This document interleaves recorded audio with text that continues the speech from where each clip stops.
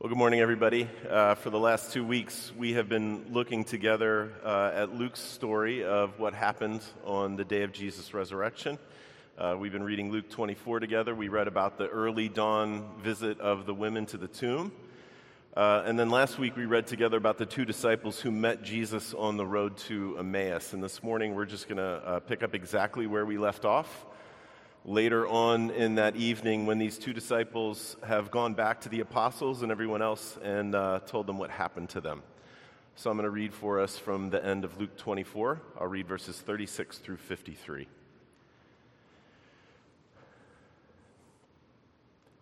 As they were talking about these things, Jesus himself stood among them and said to them, "Peace to you." But they were startled and frightened and thought they saw a spirit. And he said to them, "Why are you troubled, and why do doubts arise in your hearts? See my hands and my feet, that it is I myself. Touch me and see. For a spirit does not have flesh and bones, as you see that I have." And when he had said this, he showed him his hands and his feet. And while they still disbelieved for joy and were marveling, he said to them, "Have you anything here to eat?" They gave him a piece of broiled fish, and he took it and ate before them. Then he said to them, "These are my words that I spoke to you while I was still with you, that everything written about me in the law of Moses and the prophets and the Psalms must be fulfilled." Then he opened their minds to understand the Scriptures and said to them, "Thus it is written that the Christ should suffer and on the third day rise from the dead, and that repentance for the forgiveness of sins should be proclaimed in his name to all nations, beginning from Jerusalem. You are witnesses of these things. And behold, I am sending the promise of my Father upon you, but stay in the city until you are clothed with power from on high." And then he led them out as far as Bethany, and lifting up his hands, he blessed them. While he blessed them, he parted from them and was carried up into heaven. And they worshiped him and returned to Jerusalem with great joy and were continually in the temple blessing God. This is God's word, and it's given for our good. Let me pray for us. Father, we ask now that as we read this and as we think about this word and talk about this word that we have just read and heard together, that you will meet us by your Spirit. And we think about that Old Testament lesson and that the psalmist's teasing question to the created order. Why are you startled? Why do you run back? Why do you skip like lambs? And it's because they are in the presence of you. And so, Father, we ask that as we talk and think about this story about those who were in your presence and frightened, that you would help us to see ourselves in that place, to see your beauty and your glory, to see what you have done for us in the resurrection of Jesus. And we pray this in Christ's name. Amen. Well, the other day, I was here at church, and I took off the shoes that I had worn into church that morning, and I put on a pair of slippers. Some of us on staff do that from time to time. It's kind of like a reverse Mr. Rogers, if you get that reference. Anyhow, I took these shoes off, and as I was taking them off, I thought to myself, I'm going to need to replace these shoes soon.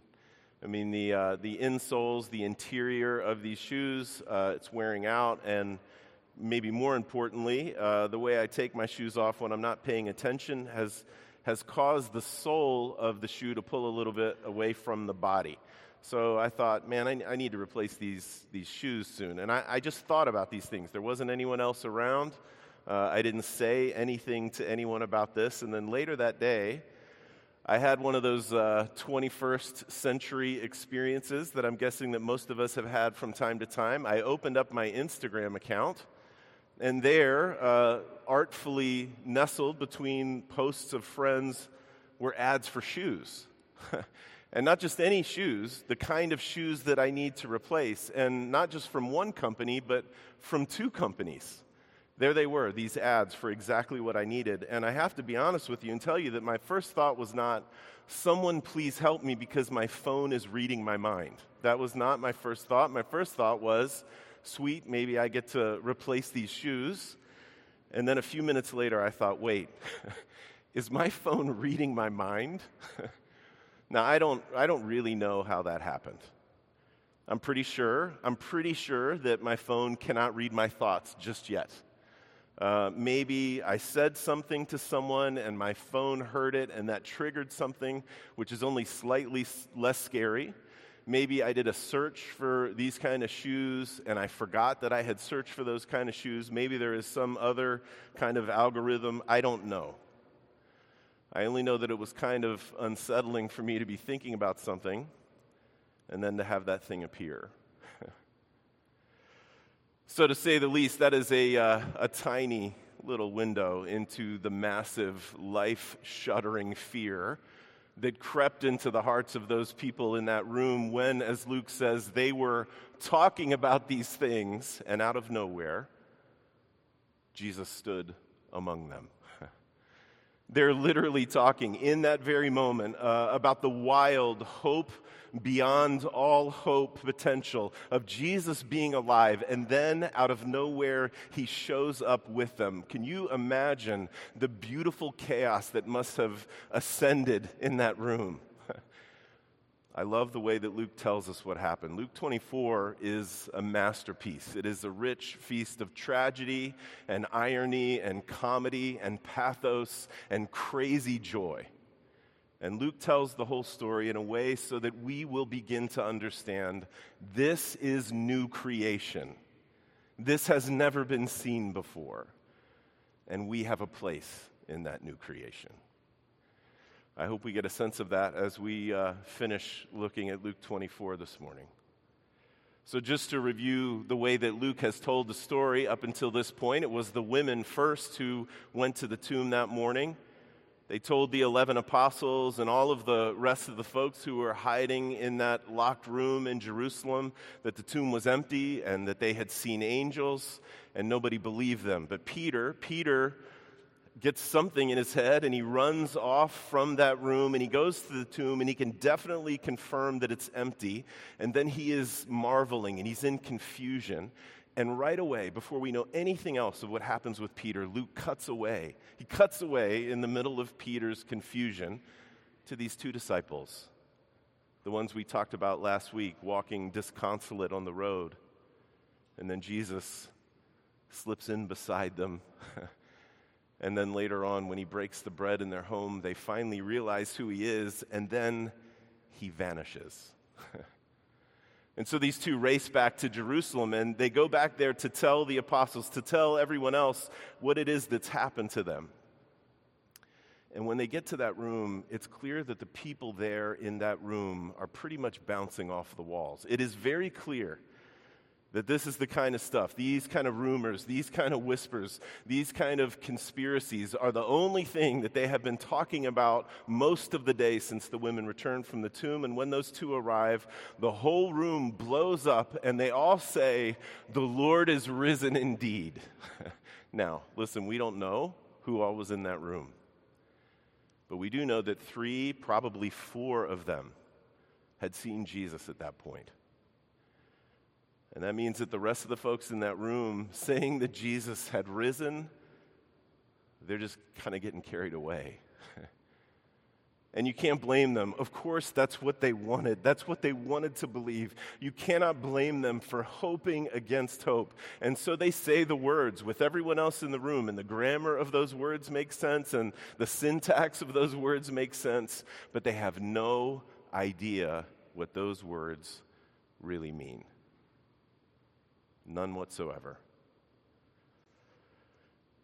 And that this is true becomes ironically apparent in a very great rush as they were talking about these things, Luke says. As they were talking about how Jesus is arisen, and isn't that incredible, and isn't that amazing, and isn't that wonderful? As they were talking about that, Jesus himself stood among them and said, "Peace to you," and they were startled, and they were frightened, and they thought they saw a spirit. All of the people in that room, presumably including the 3 or 4 who had already seen Jesus, all of the people in that room, they lose it and they think that somehow a ghost has gotten into the room with them. Just try to wrap your mind around that. It's beautiful. It's easier for these folks to believe that they are being haunted than it is for them to believe what they have just been saying to each other. That is confusion. That is strangeness. That is something that they had never experienced before. And I think at least part of that is because they fully don't understand what the words "Jesus is risen" actually mean. They don't have categories to think through what that actually means yet. And that is precisely one of the reasons that Jesus is there for. And so he sees what's going on, and he moves towards them, with a question. Why are you troubled? And why do these doubts arise in your hearts? We talked about this last week a little bit. There's Jesus again asking questions for which he already knows the answers. He names what they're experiencing.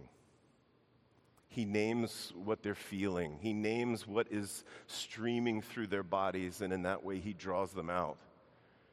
Everybody in that room had been affirming Jesus' resurrection, but now faced with the actual resurrected Jesus, they're beside themselves and they think that they're seeing things. And this happens for one simple reason, and that is because every category about being human has been shattered by the resurrection of Jesus. Every category about being human has been shattered by the resurrection of Jesus. To put it as simply as I can, the disciples have never seen a human like this before, and nothing could have prepared them for it. Jesus hadn't simply been resuscitated. He had been resurrected. He had been resurrected. He didn't have a near-death experience. He wasn't, like we sometimes say, he wasn't dead on the table for a few minutes before he was revived. Jesus had gone through death, and he had come out the other side alive. He had stared down the last enemy, and he wrangled with the last enemy, and he fought with it, and he crushed it under his feet, and he emerged victorious as a human from a place where no human had ever emerged before, and it showed. All of the resurrection appearances sing that this is the truth. Those women and those men in that room that night are staring down new creation. Of course it was unsettling to them. Of course it messed them up. Of course they needed a new category for it. And church, when we say together the creed, the Apostles' Creed, when we say together and affirm that we believe that Jesus descended into hell and on the third day he rose again from the dead, we are affirming together that new category that Jesus' resurrection has made into being in this world, and that is Christ the victor. Christus victor. We are affirming that Jesus has defeated our last enemy, that he has defeated death. And you know what that means for you and me? It means that if we follow him by faith, we will also go where he has gone, into new life. And it means that those that we love and have lost in him, those people will go where he has gone. It means that he has already led them safely home. Through all loss and through all sorrow and through all separation, he will lead us safely home. And church, that hope is as sure and as real as the Jesus who was standing in front of the disciples that night in that room. The church father Chrysostom said it like this in one of his 4th century Easter sermons. He said, "Hell grasped a corpse and met God.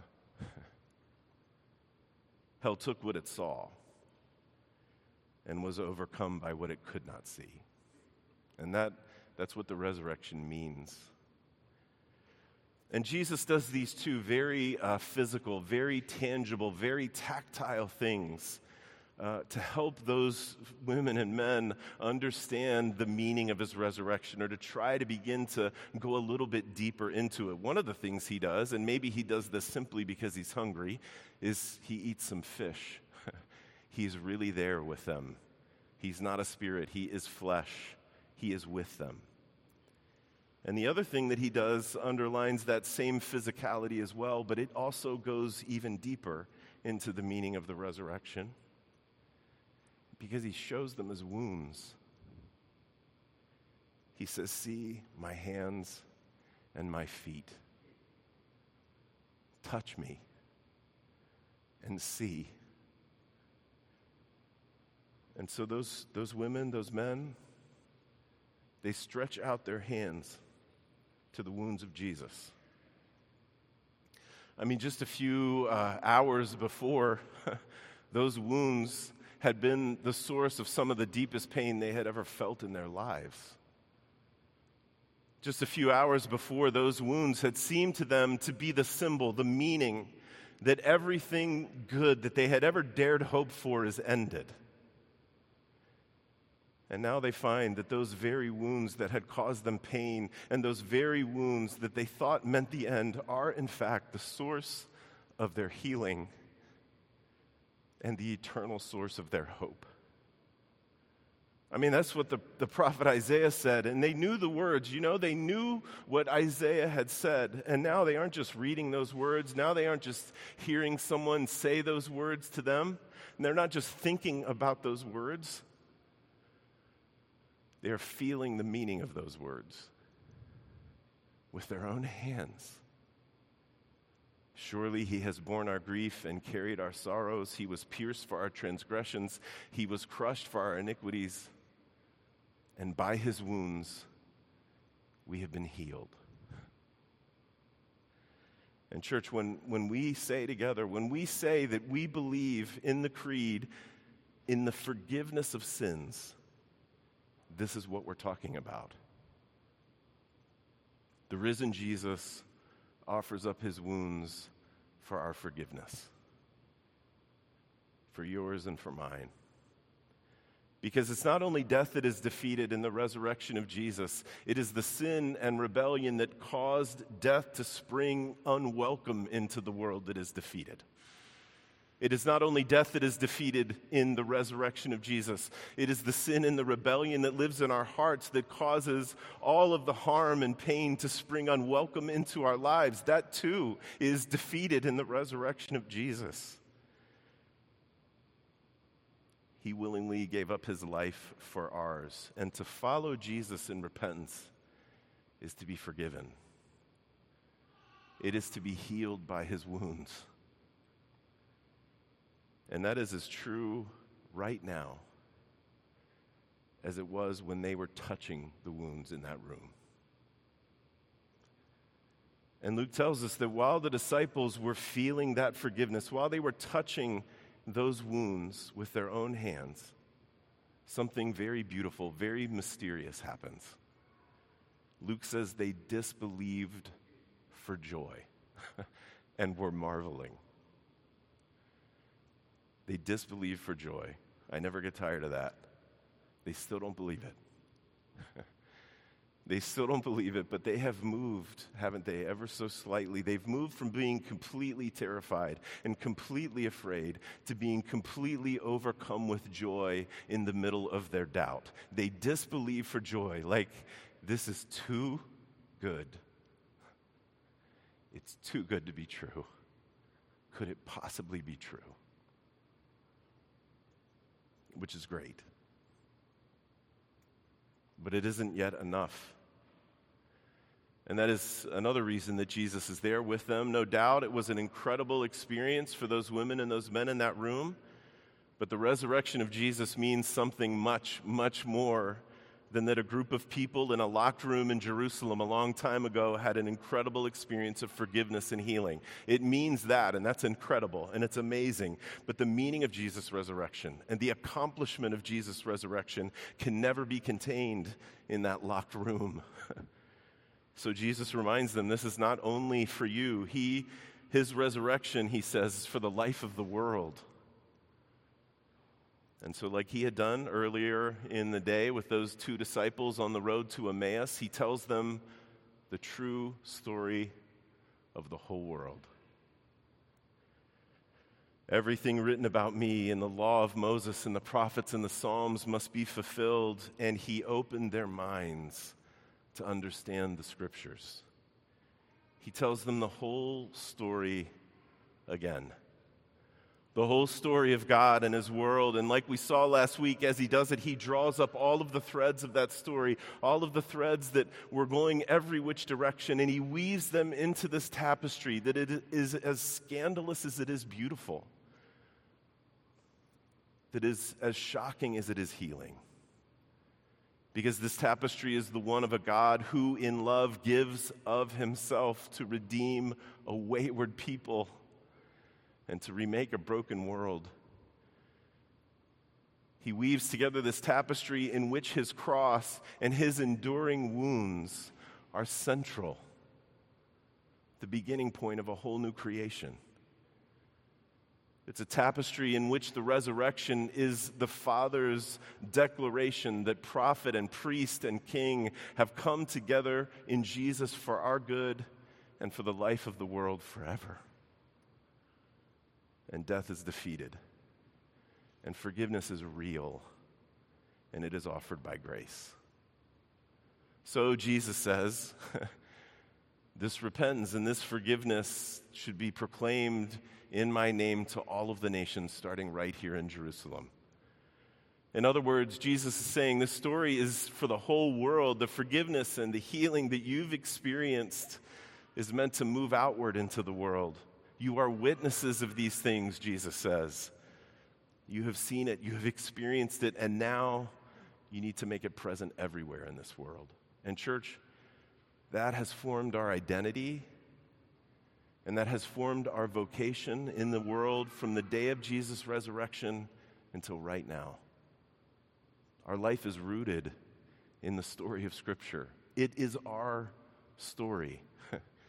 And in that story, for us and every person we know and every person that we've ever known, that story finds its truest and fullest and most perfect and complete meaning in Jesus. And so the mission that Jesus sent those women and men on is our mission too. It is the work of our common life as far off into the horizon as we can possibly see. We proclaim repentance in his name, a turning away from everything that is not aligned with his gracious and peaceable rule. A turning away from all of those failures to love that harm us, that harm the people around us. And what we get to say with glad hearts, because we have experienced it, is that because of the cross and the resurrection, there is forgiveness of sins. His wounds, yet visible above, still heal us. And they still heal anyone who follows him in faith. And that is the truth that has been turning the world upside down since that first long, beautiful Easter Sunday until right now. Let me pray for us.